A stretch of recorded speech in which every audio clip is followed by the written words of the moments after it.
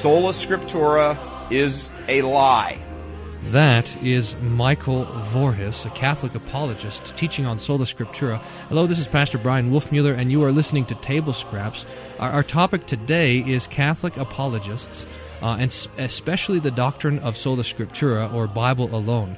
And we have joining us for the conversation Pastor Steve Parks, who's pastor at University Hills Lutheran Church in Denver, Colorado. Pastor Parks, welcome to Table Scraps. Thank you, Pastor Wolfmueller. It's great to be with you today. Sola Scriptura is a lie. That is the line that's put forth by our Catholic apologists, and we want to talk about that and see if that itself is perhaps a bit of a lie. We'll be taking up the topic. But first, Steve, why don't you introduce us perhaps a bit to yourself and your own interaction with Catholic apologists? Who are these guys?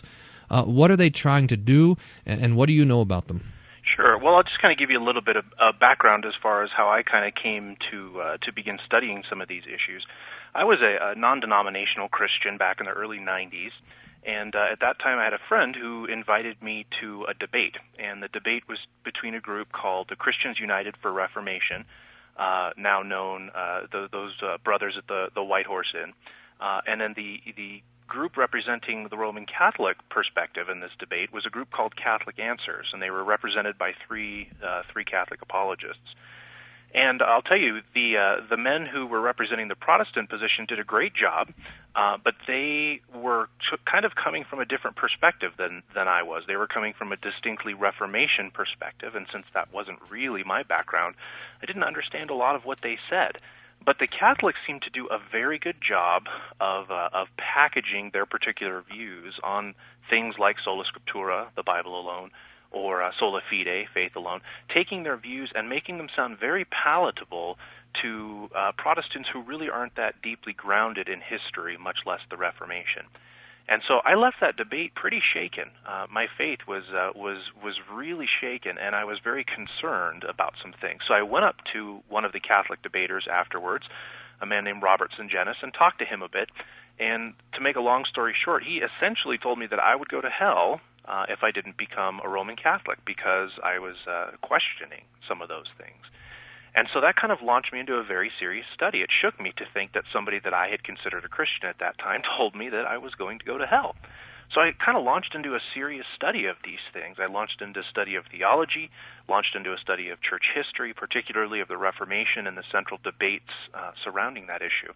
And the more I dug into Scripture and the more I dug into the Reformers and the Church Fathers, the more convinced I was that the Roman Catholics were absolutely wrong. That though they had done a very good job of kind of taking snippets of the Bible and taking snippets from the Church Fathers and making them sound as if they agreed with the Roman Catholic perspective, that when you actually look at these things, nothing could be further from the truth. And so my particular emphasis with these Catholic apologists has been those guys, some of whom I actually interacted with personally, but especially those Roman Catholic apologists who were at one time Protestants.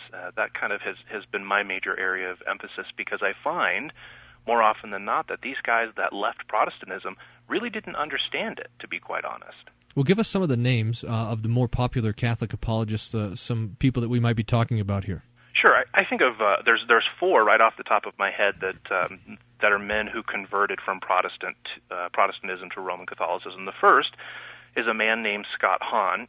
He's now the founder and president of the St. Paul Center for Biblical Theology, but he's actually a graduate of Gordon Conwell Theological Seminary, a Reformed seminary. And he was, in fact, an ordained pastor in the Presbyterian Church of America.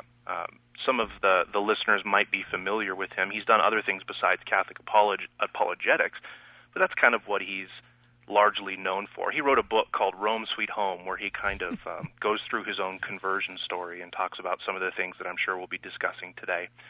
Another man whose story is kind of interestingly tied up with him is a man named Jerry Matitix, who's now the head of Biblical Foundations International.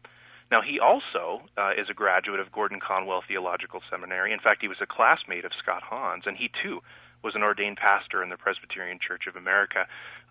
And in fact, it was his efforts in trying to stop Scott Hahn from being a Catholic that actually ended up causing Jerry Matitix himself to convert to Roman Catholicism. In other words, the story that we're told is that Hahn's arguments and the arguments that are marshaled against Protestantism within the Roman Catholic Church were so strong that Jerry Matitix wasn't able to resist them. And so he actually ended up becoming Roman Catholic before Scott Hahn did. Oops. There's another man named Robert Sungenis. He's the one that I actually spoke with at the debate who told me that I would likely go to hell. He's now the head of Catholic Apologetics International, and he's a graduate of Westminster Theological Seminary in Philadelphia, which is a Reformed seminary.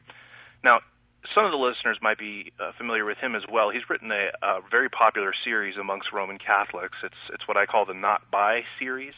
It's a series of books not by Scripture alone, where he attacks sola scriptura, not by faith alone, where he attacks sola fide, and one not by bread alone, where he attacks sort of the memorial view of the Lord's Supper and defends the Roman Catholic view. There's another guy, and this one particularly I find interesting. His name is Tim Staples. He's been with several organizations in the past, but he's now with a group called Catholic Answers. He's a graduate of Jimmy Swaggart Bible College, and formerly an Assemblies of God youth pastor. He wrote a book called Nuts and Bolts, which is sort of a guide to explaining and defending Roman Catholicism. And I find him so interesting because of the fact that, as you and I know, Brian, when you talk about some evangelicals, like I was back in the 90s, they just don't know that much really about Reformation theology.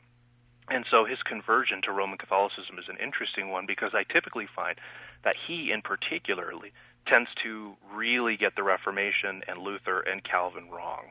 Now, there's all these guys out there.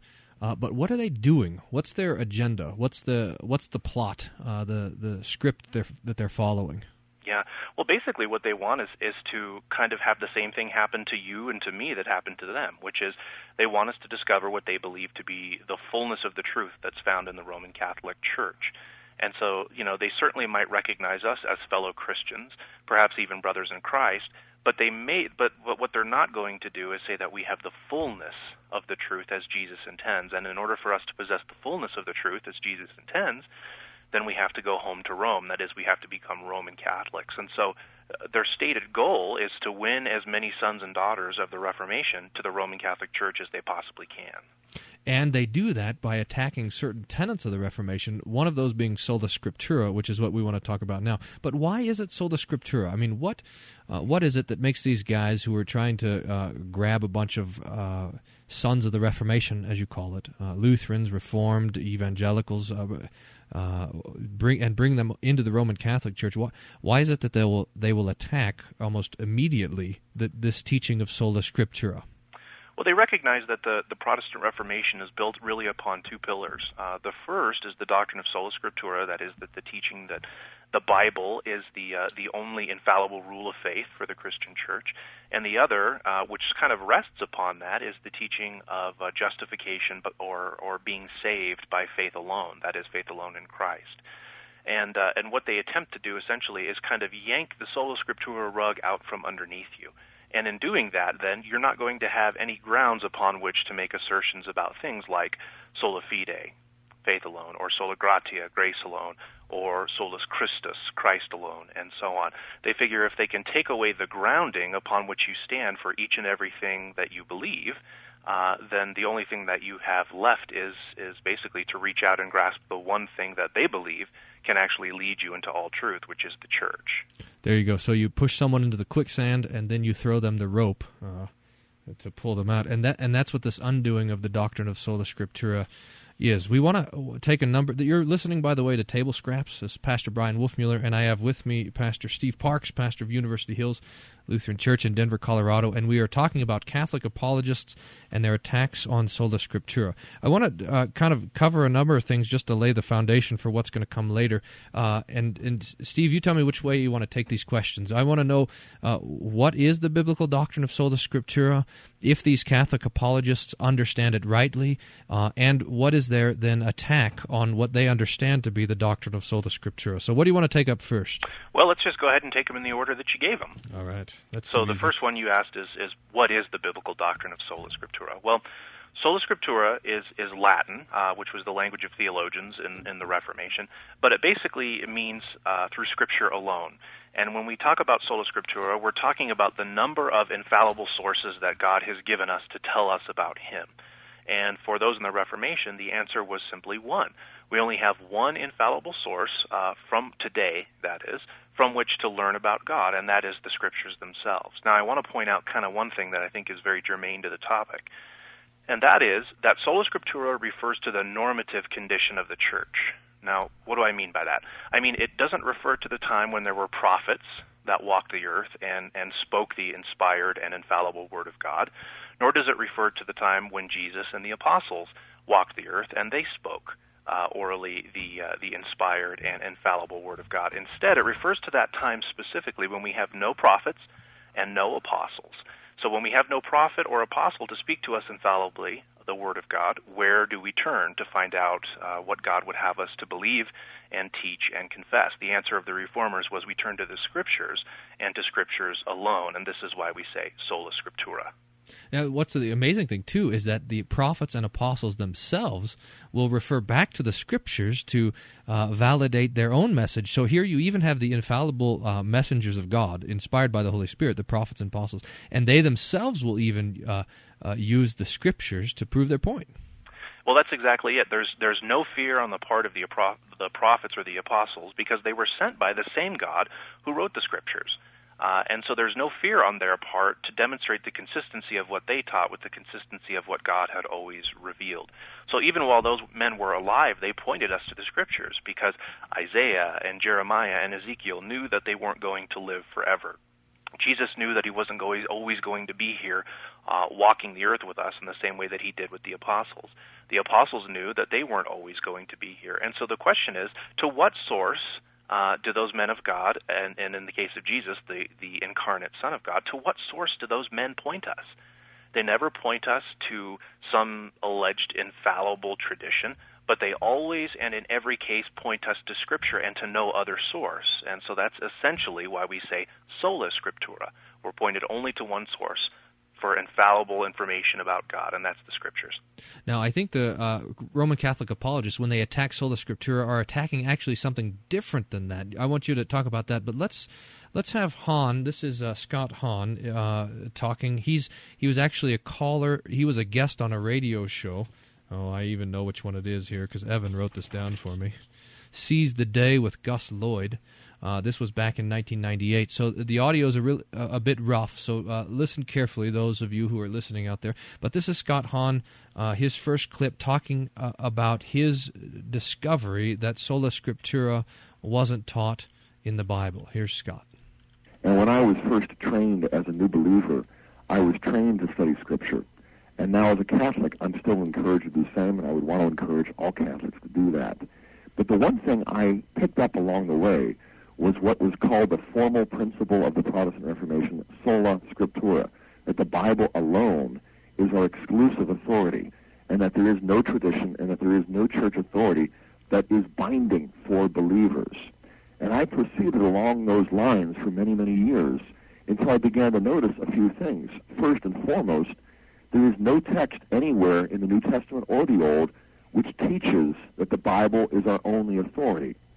And so you're hard-pressed because here you're saying that the Bible is the only authority, and only if the Bible teaches something can you believe it, but that principle itself is not taught in the Scriptures. And frankly, I wasn't even aware of that until graduating from seminary. I was teaching a seminary class one evening myself. One of my sharpest students raised his hand and he said, "Where does the Bible teach Sola Scriptura?" Well, I went to Matthew 15 where Jesus condemns certain human traditions that contradict the Word of God, but he wasn't condemning tradition itself. And this fellow, John, quickly pointed out that in 2 Thessalonians 2:15, St. Paul elevates the tradition and says, hey, hold fast to the traditions which you've received from us, either in writing or word of mouth, and likewise in 2 Thessalonians 3:6. And so I was in a crisis of faith within a matter of hours from that point on. And I began to study, and what I discovered was that the Bible itself, the New Testament especially, nowhere states Sola Scriptura, that the doctrine itself is unscriptural. Oh, that's it. He ended quickly there. So there you go, Steve. What do you think about this? Give us, unfold his understanding of Sola Scriptura, and then critique it. And then I'd like your answer to this question. If someone said to you, "Well, where's Sola Scriptura? It's taught in the Scripture." So give us a bit of that. Sure, and I'm glad you asked that first part of the question first, as far as unpacking Hahn's view of Sola Scriptura, because again, it's important to point out that a lot of these guys, and in that clip, Hahn in particular, really doesn't understand the doctrine of Sola Scriptura. Either that or he purposefully misrepresents it. It's got to be one of the two. Now, what do I mean by that? Well, he says that the doctrine of Sola Scriptura teaches that the Bible is our only authority. That's exactly what he said. Now, he leaves out one very important word there, and that is the word infallible. You see, Sola Scriptura teaches that the Bible is our only infallible authority. But there are many authorities which operate under the infallible authority of Scripture. For example, in the Old Covenant, you had the Levitical priesthood. And the Levitical priesthood was instituted by the Lord Yahweh himself to preach and teach and to interpret the Scriptures. But they didn't do it infallibly, as we saw time and time and time again, and they're departing from the teachings of the law. We have also in the New Testament pastors, which are given authority to preach and to interpret the Scriptures. But they do it fallibly. In other words, it's possible that they can make mistakes or make errors. God gives us not only pastors today, but he's given us pastors throughout church history for thousands of years. Many of those pastors we refer to as the church fathers, and we don't completely write them off. We simply don't give them the same authority that the Scriptures possess. So they're certainly, just like the hearing the preaching of your pastor, it's useful, it's a wonderful thing. They point us to the Lord Jesus Christ and him crucified for the forgiveness of all of our sins, etc. But we don't, on that account, give them the same status or the same authority as the Scriptures. And the same, of course, is true for creeds and catechisms and confessions and all of those wonderful things that these men of God have produced throughout 2,000 years of Christian history. And that is, we use them reverently and we receive them when they're in full agreement with Scripture. But when they depart from the Scriptures, then we have to, on that account, depart from them. So this one small word, infallible, makes all the difference in the world. It's the difference between having no authorities except the Bible, which means kind of it's just me and my Bible in the woods, versus the Scriptures being your only infallible authority, with many fallible authorities such as priests and pastors and creeds and confessions and catechisms, etc., operating under that ultimate authority of the Scriptures. Me and my Bible in the woods. I thought that was the name of the retreat that you guys were going on at your church in the next few weeks, wasn't it? This is a marvelous point, because this the shift of the discussion to infallibility, because it's when we know that the Scriptures are absolutely true because God speaks them and God cannot lie, so it's a reflection of his own character, that then they become trustworthy and we can have certainty. But it seems to me that the Catholic apologists are not interested in certainty or in clarity, but rather in simply this question of authority. Who speaks that you have to listen to them? And this is then the agenda that's put forth in all of these other discussions as well. Yeah, it's a good point, although I do think that they are interested in certainty. In fact, in many cases, this is why these guys will tell you that they actually became Roman Catholic, as many of them, for example, were Reformed, and so they were Calvinists. And they had disagreements with Catholics and Eastern Orthodox Christians, and they had disagreements with Lutheran Christians and with Baptists and with evangelicals and Pentecostals and so on. And they would say each of those people claims to go by the Bible. So how do we know who really is speaking the truth? How do we know that Luther had the truth, or Calvin had the truth, or Wesley had the truth, or and so on and so on? And so it was that question that actually drove many of these men, they say, into the arms of the Roman Catholic Church. But you see, it doesn't really answer the question. It really doesn't get at the chief point, which is that human beings, by nature, are fallible. You can make mistakes, I can make mistakes, and these men that we have been talking about can make mistakes. And so they're keenly aware of that, and so they don't want to trust in their own ability to interpret Scripture, so they flee to the church, and they let the church interpret the Scriptures for them. However, they're stuck with really the exact same problem, and that is the problem of interpretation. How do they really know that what they think the church teaches is actually what the church teaches? I mean, these guys have some really serious disagreements among themselves. I mean, guys that were really close friends, like Scott Hahn and Jerry Matitix are kind of at each other's throats now because they disagree theologically about so many important issues. The same is true with Robert Sungenis. He was once a guy who was very highly regarded as a Catholic apologist, but has kind of fallen out of disfavor recently because, he teaches and believes things about the Catholic faith that other Catholic apologists don't believe. In every case, you have each one of these individuals seeking to interpret the teachings of the Church for themselves, and as a result, disagreeing with one another about what the Church teaches. That's the exact same thing we have going on with Protestantism, except we do it about the Bible and not canon law. So it's one layer removed. So they criticize us because we have 100 different individual interpretations of the Scripture, but they at the same time have 100 or 1,000 different interpretations of the Church's infallible interpretation of the Scripture. Precisely. They've just pushed the question back a step, but they haven't actually dealt with it at all. Now, tell me, if you were in the classroom and you had this student, your brightest student, John, and he said, where does the Bible teach sola scriptura? How would you have answered the question? Well, I think a couple of ways. First of all, I would make sure that John understands what sola scriptura actually teaches. Now, why is that? Because there are some Protestants who will say that means that the Bible is our only authority. They automatically rule out any fallible authorities that operate under the infallible authority of Scripture. And if that's the case, and if that's what John believed about sola scriptura, he's actually absolutely right. The Bible doesn't teach that kind of a view, but neither did the Reformers. No church father taught it, no reformer taught it, and in fact it didn't really become popular until the Anabaptists in the 16th century kind of began to advocate that each individual person sort of becomes their own pope in the interpretation of Scripture. I like tracing problems back to the Anabaptists, by the way. Whatever chance you get, huh? That's right.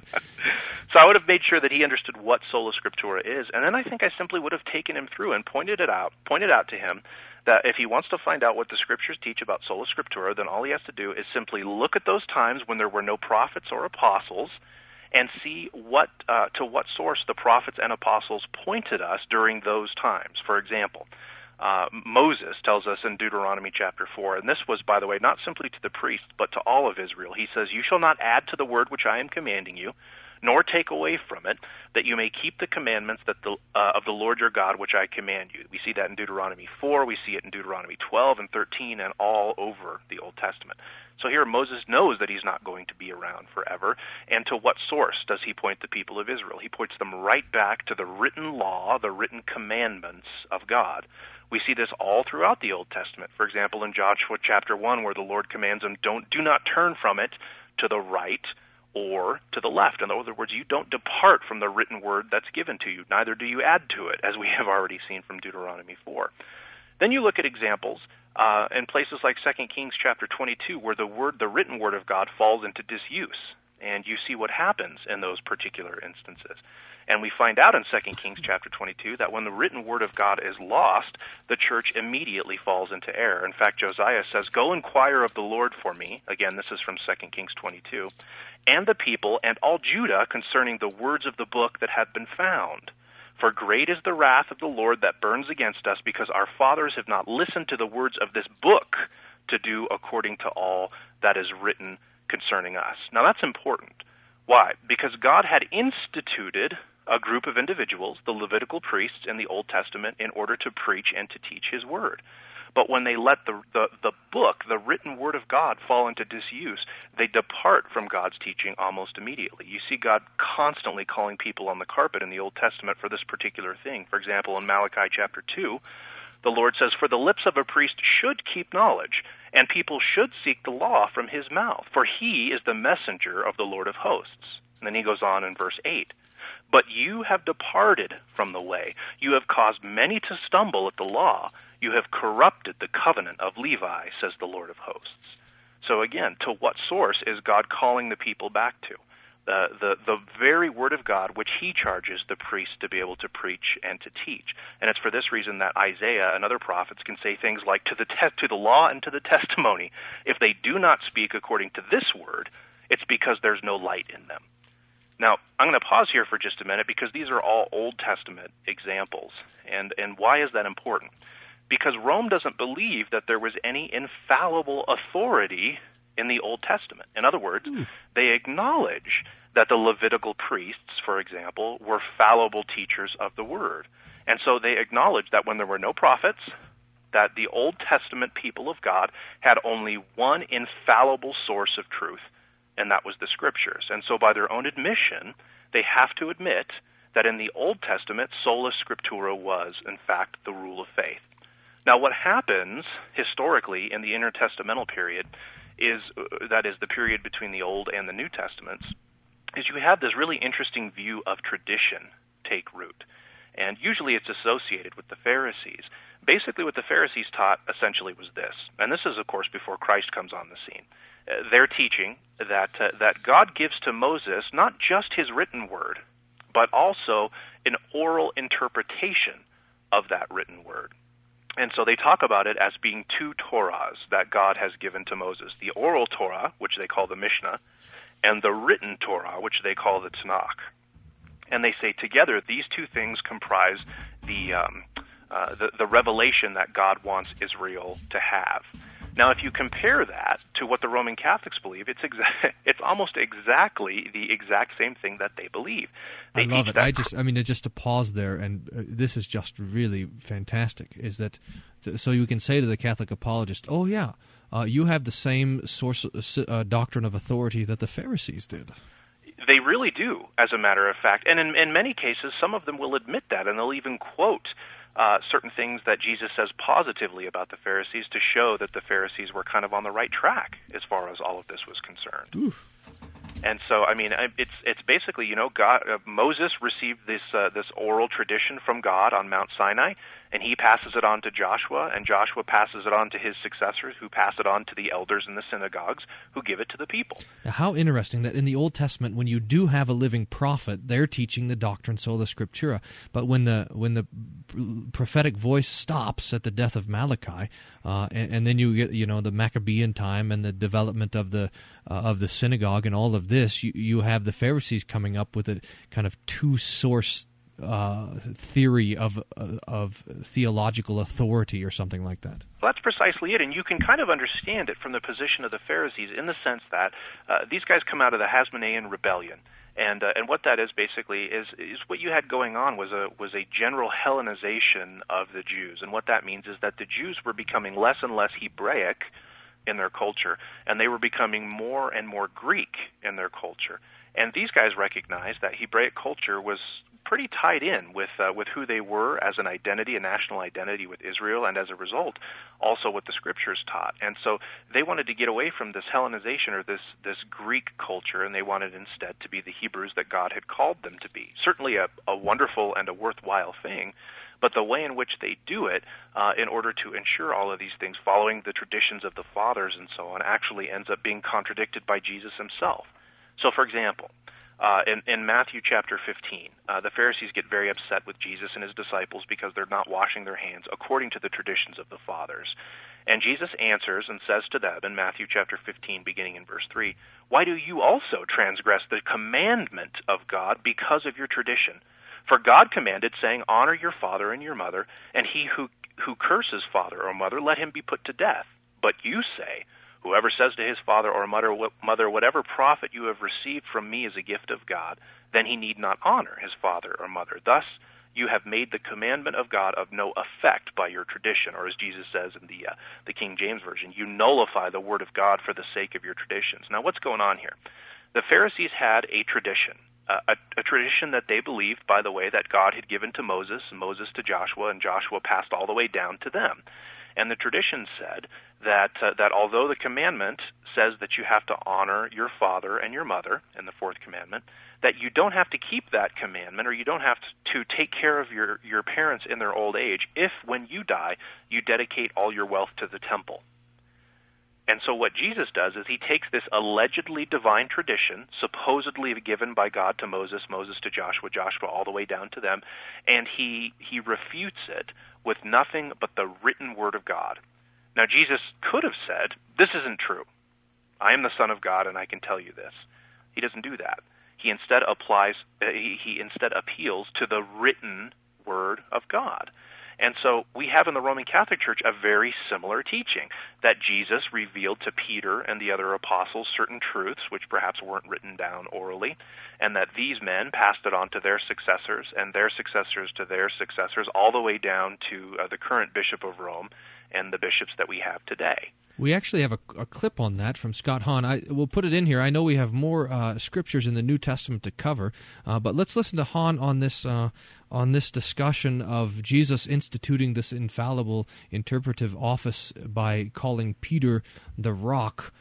Here, you're listening, by the way, to Table Scraps. Pastor Brian Wolfmueller here with Pastor Steve Parks of University Hills Lutheran Church in Denver, Colorado, and we are talking about Sola Scriptura and how good it is and how bad these Catholic apologists who undermine it are. Here's Scott Hahn talking about this institution of the Church. But even more, it's unhistorical, because the way we got the New Testament was from the church that Jesus Christ founded. Jesus Christ never said, write this in remembrance of me. He said, do this in remembrance of me. When he sent out his apostles, he sent them out to build the church. He said, I will build my church upon this rock, which was Peter. And so I found all kinds of evidence in the New Testament pointing me, first and foremost, to the New Testament church, which then produced the New Testament books, which then produced the successors to the apostles that we call bishops, who convened in certain councils like the Council of Hippo in 393 A.D. or the Council of Carthage in 397 A.D. At these two councils, Catholic bishops sitting there with authority because they were successors to the apostles sat down and they hammered out, okay, what books are inspired, what books are to be included in the New Testament, and what books are to be excluded. They had a list that we would recognize because they include everything from Matthew, Mark, Luke, and John in the book of Revelation, but they had the Shepherd of Hermas. They had the book of Barnabas. They had the writings of Clement and Ignatius. They had the Gospel of Peter, the Gospel of Nicodemus. They had a lot of documents that were circulating in certain quarters and being received by some believers on par with Matthew, Mark, Luke, and John, and so on. So the decision that was reached took in the 200s and the 300s, the church was sifting and sorting, recognizing which documents were authentic, which documents were apostolic on the one hand, and which ones were not.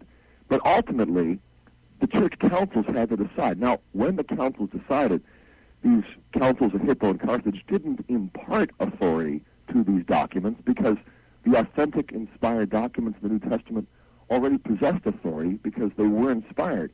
But you have to have a binding decision on the basis of some authority as to which books are inspired and which books aren't. I like that you have to have a binding authority. So, this guy has two mouths. I want to know if the scriptures are authoritative or not, and he refuses to answer that question. I don't think normally Catholic apologists are as kind of cautious as he is. They'll normally say, look, the scriptures have the authority because the church decided they do. Am I right about that? Or? You're absolutely right. I mean, if you look historically, some of these guys that were arguing with men like Luther and Melanchthon and Chemnitz and Calvin and Beza and Turretin and all the Reformation theologians, they'll say things like, there's no difference between the scriptures and Aesop's fables until the church tells you which ones you're supposed to believe. Huh. And so, I mean, he's being very careful here. And again, I mean, the man was educated as a Protestant, so he knows very well that the Scriptures have, in and of themselves, divine authority because they are the Word of the Lord, who has in and of himself divine authority. But, I thought it was interesting that he concludes that with saying that although these Scriptures had authority in and of themselves, you have to have a binding authority.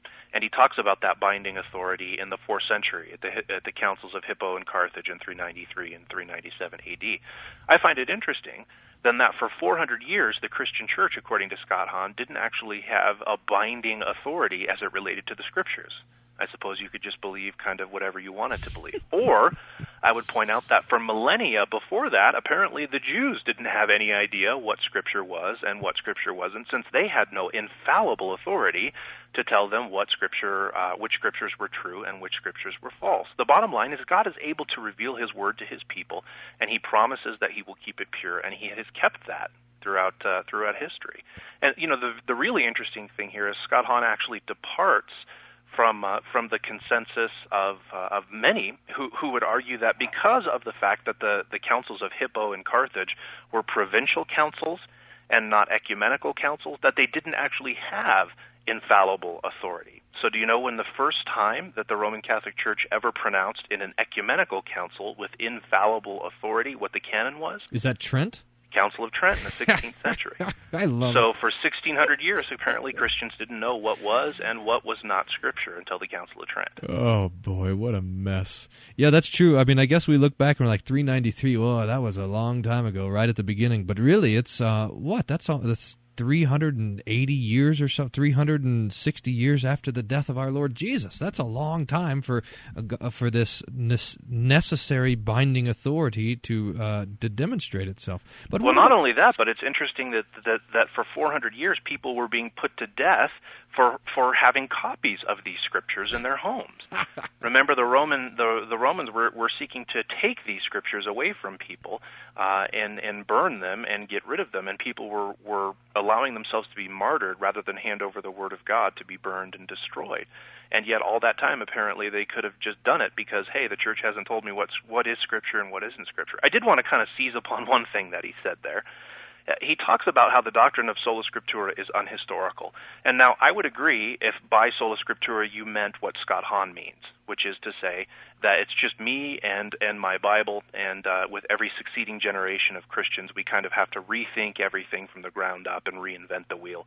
But of course we've seen that's not what was taught. What we're saying basically is simply that what sola scriptura means that the Bible is the only infallible rule of faith. So no writings of the church fathers, no writings of bishops, nothing like that, are to be received in the same way in which the scriptures are to be received. Only the Bible is free from the possibility of error, right? Right. So let me read to you something that St. Augustine said. And I'm choosing here St. Augustine for a couple of reasons. Number one, he's an early church father. He's from the 3rd and 4th century.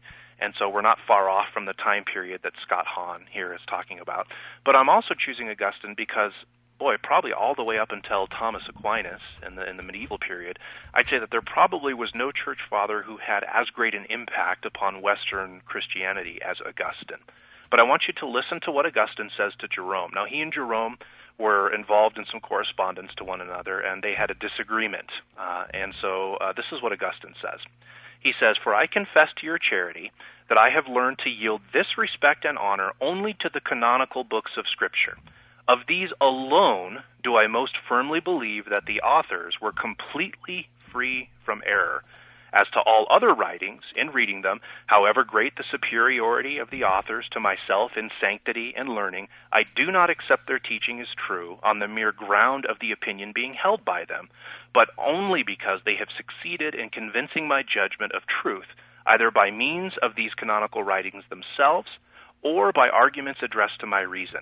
I believe, my brother, that this is your own opinion as well as mine." So here, the great church father Augustine says that unless you can convince me from the scriptures or reason, I'm not going to believe it. Now, this sounds almost exactly like Martin Luther, 1,300 years later, who says at the Council of Worms, where he's going to be excommunicated and possibly put under the ban to be killed, that unless I can be convinced from the scriptures or reason, my conscience is bound and held captive to the Word of God. But listen to what else Augustine says.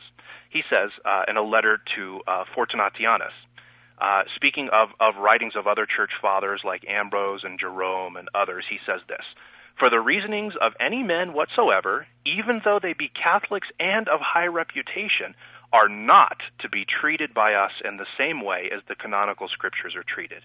We are at liberty, without doing any violence to the respect which these men deserve, to condemn and reject anything in their writings, if perchance we shall find that they have entertained opinions differing from that which others or we ourselves have, by divine help, discovered to be the truth. I deal thus with the writings of others, and I wish my intelligent readers to deal thus with mine." Nice. Now, if that's not sola scriptura, I don't know what is. Hey, St. Augustine was down in Hippo. Was he at the Council of Hippo in 393? Do we know that? I don't know offhand, but one of the things that does strike me is here we have Scott Hahn talking about the importance of binding authority and the binding authority of the canon, or the extent of the canon that was kind of decreed at the councils of Hippo and Carthage. You want to know something interesting? Is that the canons that was received at the councils of Hippo and Carthage actually differ from the canon that was received at the Council of Trent. That's great. How is it different, by the way? Well, the Council of Trent omits the Septuagint version of First Esdras, and as a result of that, you have a different canon that was received in Hippo and Carthage than that which was received in Trent. So if he wants to say that Hippo and Carthage were infallible, then he's got problems because you got two infallible councils contradicting another infallible council. Don't confuse me with the facts. Now, I know that listening to this Hahn quote has derailed you from your previous line of thought on where Sola Scriptura is taught by our Lord Jesus. Hahn derails me in many places.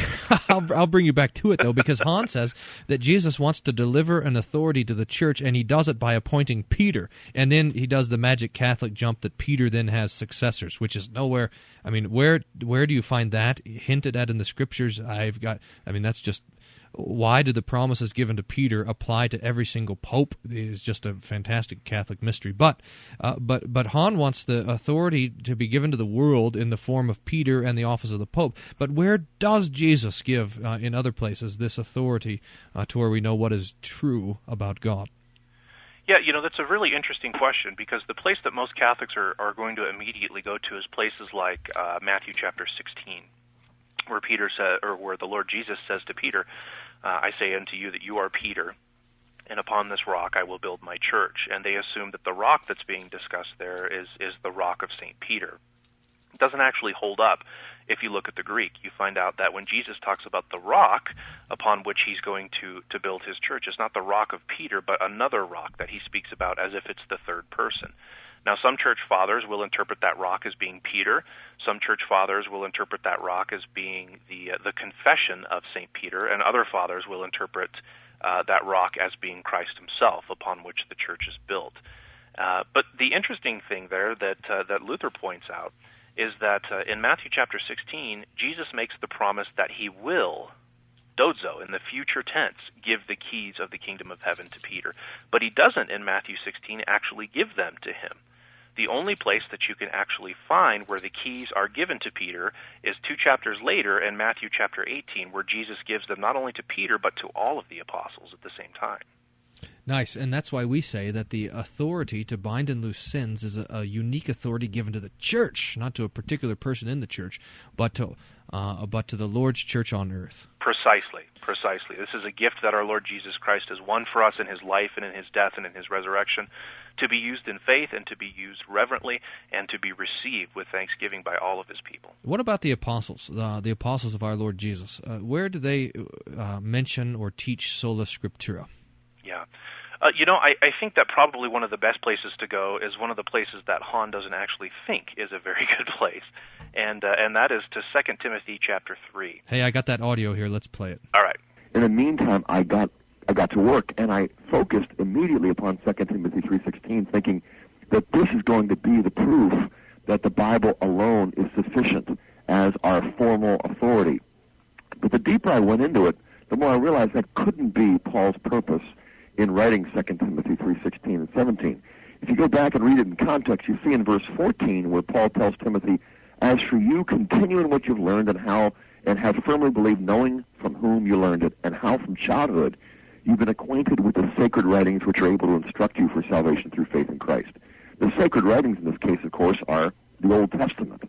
And so he goes on in the next verse saying, all Scripture is inspired by God. And what he's talking about, of course, is not what we call the Bible, the Old and New Testaments, because the New Testament wasn't complete. He hadn't even finished 2 Timothy yet. But he's saying something that pertains to what he said in the preceding verse, that is, you've been acquainted with the sacred writings and you were instructed for salvation through faith in Christ. And then he reminds them of the general principle that all Scripture is inspired by God and profitable for teaching, for reproof, for correction, and for training in righteousness. Then verse 17, that the man of God may be complete, equipped for every good work. And that word complete, artios, is one that I kind of fixed on, I grabbed hold of. I said, this means complete, capable, proficient, maybe even sufficient.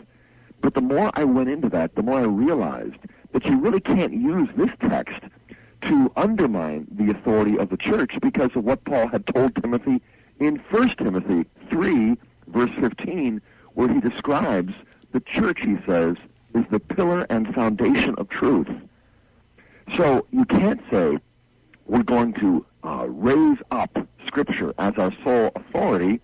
At the same time, an earlier Scripture says that the church is the pillar and foundation of truth. It is. I'm going to stop it right there. We have some more, but just to point out, Steve, that what you were talking about, their bad definition or understanding of sola scriptura is completely at work there. He will talk about sola scriptura being the sole authority rather than, as you've so clearly said, that the Scriptures are the sole infallible authority. Well, precisely, and you're kind of left wondering that if this is truly what Scott Hahn believed as a Protestant, then there's really no great mystery as to why he converted. The thing that I have difficulty with in his conversion story is he talks about what an ardent reader he was of the Reformers, of men like Luther and Calvin, and I simply don't understand how it is that he misrepresents and misunderstood the doctrine of sola scriptura when it's so clearly taught by these men as being the only infallible rule of faith, not the only rule of faith. Well, he's going to horse around a little bit more at the end of this quote, which this is, I think, a doozy. Here he comes. It is also sharing in this divine authority. So what I realized after going deeper and deeper into 2 Timothy 3:16 and 17 was that the Bible certainly is sufficient at one level. That is, not formal sufficiency, not even necessarily what some scholars call material sufficiency, but for me, it was practically sufficient to show me that you have tradition, you have the sacraments, you have the church, and you have the hierarchy, and Christ has established all of these things.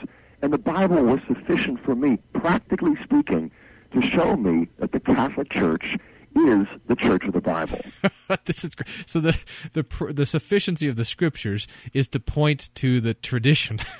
This is just classic. Well, it's really kind of a mess of circular reasoning. He says that the Bible isn't sufficient to teach me what I need to know. How do I know that? Because the Bible taught me that. Yeah. The Bible points me to the church, and then I go to look at the church, and I realize that the church gave me the Bible. Oh, right. Boy. And how do I know that? Well, I appeal to what the Bible says about the church. It's a tremendous mass of circular reasoning. There's a couple of things, though, that I kind of wanted to say about that. The first thing is he talks about how 2 Timothy chapter 3, verses 16 and 17 refers to the Old Testament. Now, I would disagree with him there to the extent that it doesn't refer only to the New Testament. It talks about all Scripture being inspired by God. We're not talking about something quantitative here, the number of books in the Bible. We're talking about something qualitative here. That is, all of the books which are theopneustos from the Greek. That is, all that are God-breathed or inspired. The apostles were very aware of the fact that God was through them adding to the canon. In 2 Peter chapter 3, verse 16, for example, the Apostle Peter links the writings of the Apostle Paul with what he calls the rest of the Scriptures. And so, Peter was very aware of the fact that 2 Timothy chapter 3, the things that he was writing, the things that others were writing, were in fact becoming part of the received, inspired Word of God. So that's an important, historical point. When the prophets were writing, they knew they were writing prophetic writings, and the people knew they were writing prophetic writings. And when the apostles were writing, they knew that's what they were writing, and the people who were receiving it knew that's exactly what they were getting when they got the letters from the apostles. It's not like they were waiting around for the Pope to tell them if they were inspired or not. Everybody knew that these were God's inspired words. Well, precisely. And the other thing he brings up is from 1 Timothy chapter 3:15, where the Apostle Paul says that the church is the pillar and the foundation of the truth, and that's absolutely true. But what does a pillar or a foundation do? It holds something up, and what the church holds up is the inspired Word of God, to preach it, to proclaim it, and to teach it. But it itself is not the truth. It is simply the pillar and the foundation of that which is true, namely God's Word. Nicely done. Now back to 2 Timothy 3:16, though. He says it only has a practical sufficiency, the Scriptures, but not a formal or material sufficiency. What in the world does that mean, and why is he wrong about that? Yeah, well, it's a couple of different things. The Protestant Reformers have always taught what we call the formal sufficiency. That is, the Scriptures in and of themselves are formally able to operate as the sole infallible rule of faith for the Christian church. Right? That's the teaching of the Scriptures. That's the teaching as a result of the Protestant Reformers. What the Roman Catholics were teaching at the time of Trent was this idea that the Scriptures were insufficient to function as our sole infallible rule of faith, and that it had to be supplemented on some level with tradition. And as the years went by and the debate between Protestants and Catholics continued to intensify, Rome, it became clearer and clearer to those that were deep thinkers within the Roman Catholic Church that the position that was held at Trent and that had been advanced against Luther and Calvin and the other reformers simply couldn't be justified in the Scriptures, nor could it be justified on the basis of the writings of the Church Fathers. So along comes a man named Newman, and Newman came up with this idea of the development of Christian doctrine. And his idea was that Christian doctrine may start out kind of in embryonic form and then grow into maturity throughout the centuries and the millennia. So you have in the New Testament and in the writings of the early Church Fathers kind of an acorn. But what you have in the current Roman Catholic Church today is the grown-up, beautiful oak tree. And so, yes, we may not be able to find. Did he really say the acorn and the oak tree? Right. He did? Right. Because, I mean, all I can think of is that the nut doesn't fall far from the tree. Sorry. But, the point here is that basically it was a retreat from being able to engage the issues on a meaningful way anymore. Because, we could say, well, where do the Scriptures teach, for example, that we can give out indulgences, these things that remit the temporal punishments that are due to sin. And they'd say, well, we can't find those in the Scriptures, and we can't find them in the earliest Church Fathers, but, tradition develops over time. So, by the medieval period, we find these kinds of things, and that's evidence of the Holy Spirit kind of leading and guiding the church into all truth. Now, anybody can make that claim. In fact, Brian, as well as I do, that there are some current claims today of, for example, those in the ELCA, in the Evangelical Lutheran Church in America, where they're teaching that the Holy Spirit is leading and guiding them in order to recognize homosexuality as being a valid lifestyle. Well, we know that contradicts the Scriptures, so we reject it. The Holy Spirit doesn't lead and guide the church to recognize and proclaim truths that contradict the Scriptures. And it's the same answer we would give to those in the ELCA. It's the same answer historically that we've given to the Roman Catholics. Yeah, really, that's what brings up the problem, is because here you are reading the Scriptures and you see this marvelous and beautiful teaching of the gospel. Of justification, that God imputes to us the righteousness of His Son Christ, and we see that being the central teaching of the Scriptures. And then here comes along here comes the Roman Church and comes along and says, no, that's not in the Bible. That's a bunch of hogwash. That's not anywhere in there. And we know that we can teach whatever we want because we don't have this nonsense of sola scriptura. So you have to listen to us and not the Bible. I don't think it would have ever been a conflict if the church was actually teaching what was in the Scriptures. The only time this becomes a question is when the voice of the church contradicts the voice of our Lord Jesus.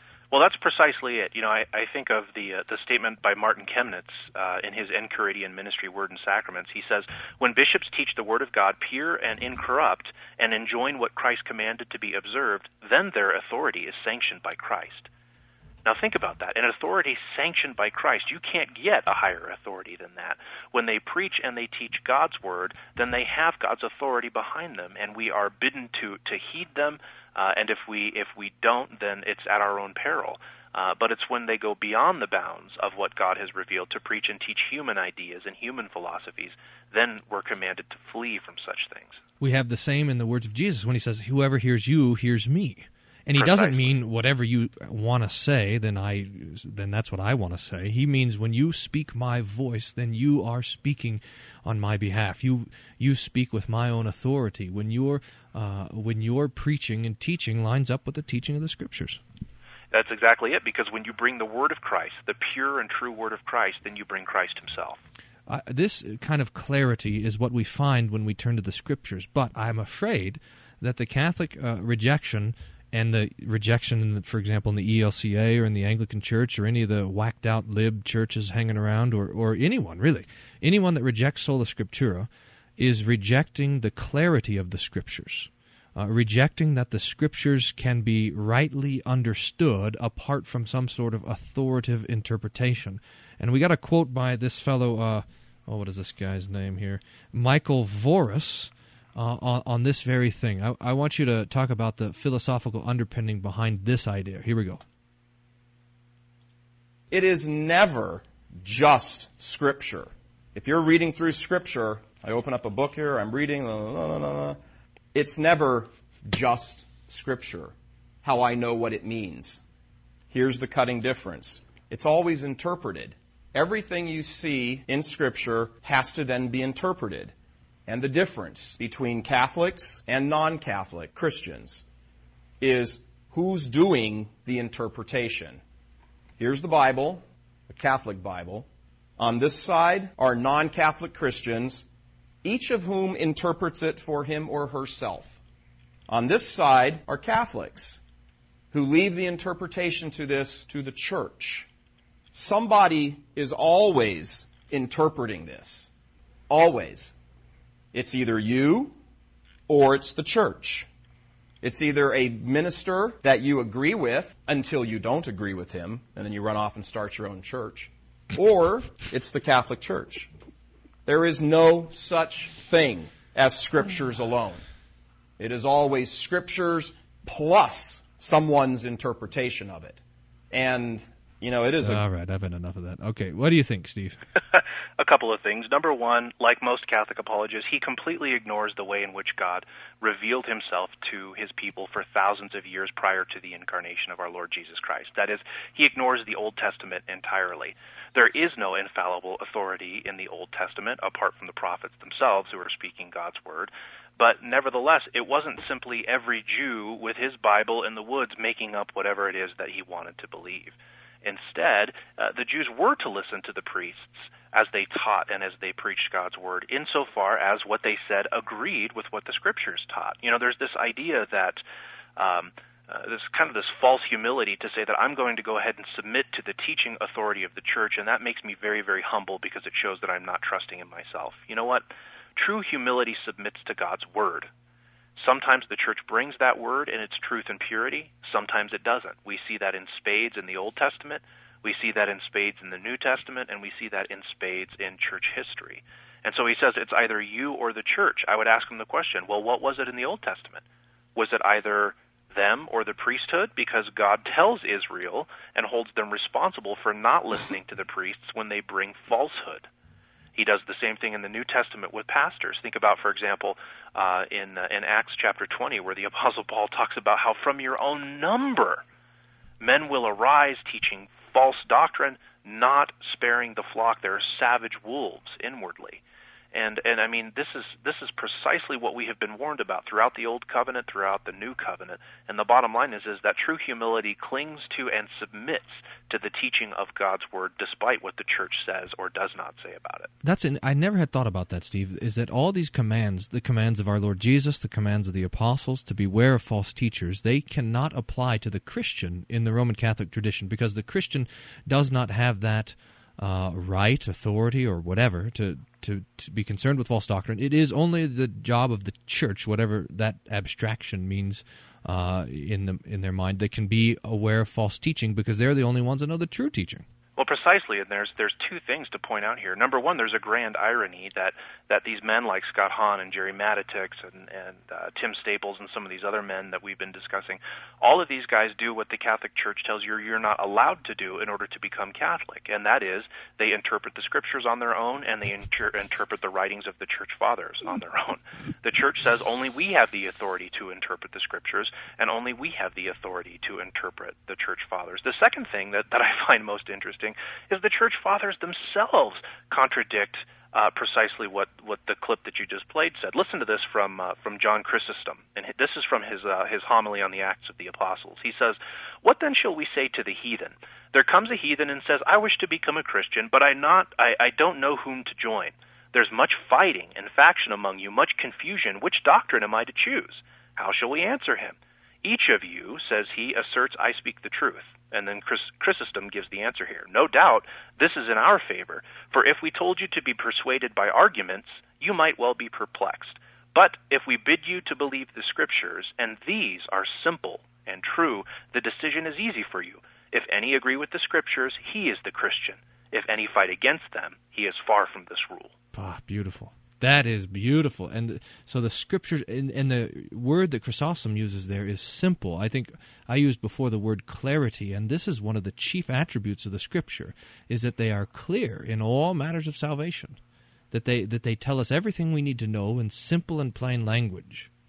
Precisely. That's exactly what Chrysostom says here, and this is exactly what the Scriptures teach concerning themselves. I mean, how anybody can read, for example, Psalm 119 and come away with it that the Scriptures are largely unintelligible and darkness to the average Christian is beyond me.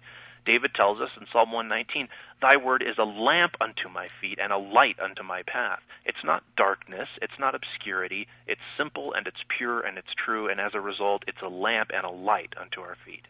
We have one more quote, and we're nearing the end. This, by the way, is Table Scraps. You're listening to Pastor Brian Wolfmueller with Pastor Steve Parks, and we are blasting away at this ridiculous attack on Sola Scriptura put forth by different Roman Catholic apologists and seeing their own misunderstanding of it. We have one more, Michael Voorhees, I wonder how to say that, clip. We started out with a little snippet from it. This is where he comes right out and calls Sola Scriptura a lie invented by Luther so that he could attack the one true faith. Let's hear how this goes. I will tell you right now that Protestant theology, non-Catholic Christian theology, is built on one very large pillar, one very large primary battle cry, as it were, and it is Sola Scriptura. That's Latin for Scriptures alone. Sola Scriptura, alone Scripture, meaning that everything we need to know is in Scripture, and that's it. Sola Scriptura is a lie. It is false. I told you at the beginning this is a disturbing show because we talk about the truth. And we do not whitewash the truth here. We will not give it to you with molasses all over it. You get it hard and fast. And if you're sitting at home going, whoa, wait a second, what he's saying, let me repeat it and make it clear just so we're clear here, because we're about clarity on this show. Sola Scriptura is false. Because the Scriptures aren't. It is a lie. It doesn't even say that in Scripture. Oh, boy. Nowhere in this Bible does it say that all of the truths necessary for your salvation are inside this Bible. There's a philosophical quandary right there. The Bible doesn't even say the Bible alone. Nowhere. As a matter of fact, it says the opposite. The Holy Spirit says in sacred Scripture, through St. Paul, hold fast to the traditions we handed on to you, both oral and written. Oral and written. Tradition and Scripture. From St. Paul, who had a personal experience with Jesus, suffered greatly for him, spread the word and the gospel throughout the entire empire, and was eventually beheaded for it. What was that with that personal experience with Jesus? What's he getting at there, huh? Probably the encounter, I'm guessing, on the road to Damascus. Is he poking fun at evangelicals? Is that what he's after? All right, let's let him keep going. St. Paul wrote it down. The Holy Spirit inspired it. Sola Scriptura is a lie. It is false. Jesus Christ, the second person of the Blessed Trinity, never said that. Martin Luther said that. 15 centuries later, a sinful man said that. And then many people after him grabbed on to that. Jesus Christ never said that. The Holy Spirit in the Scriptures never said that. The apostles, from whom we get the faith, never said that. That is an alien thought that took 15 centuries to be thought of and propounded by somebody who wanted to attack the one true faith. Ah, that's it. That's the rub.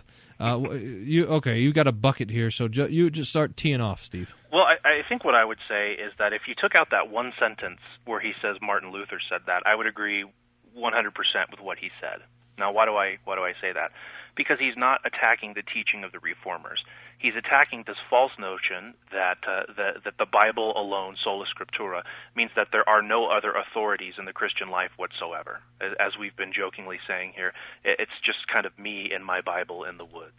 You know, there's a reason why the Catholic apologists kind of go in this direction. I mean, Scott Hahn talks about this in his book, Rome Sweet Home. He says, speaking of sola scriptura, in practice, this required all of us individuals to rethink the doctrine from the ground up. We believe that with the Holy Spirit and sacred Scripture, we could reinvent all wheels, if need be. That's not the teaching of Martin Luther. That's not the teaching of the Protestant reformers, and he's absolutely right. There was no church father that taught that.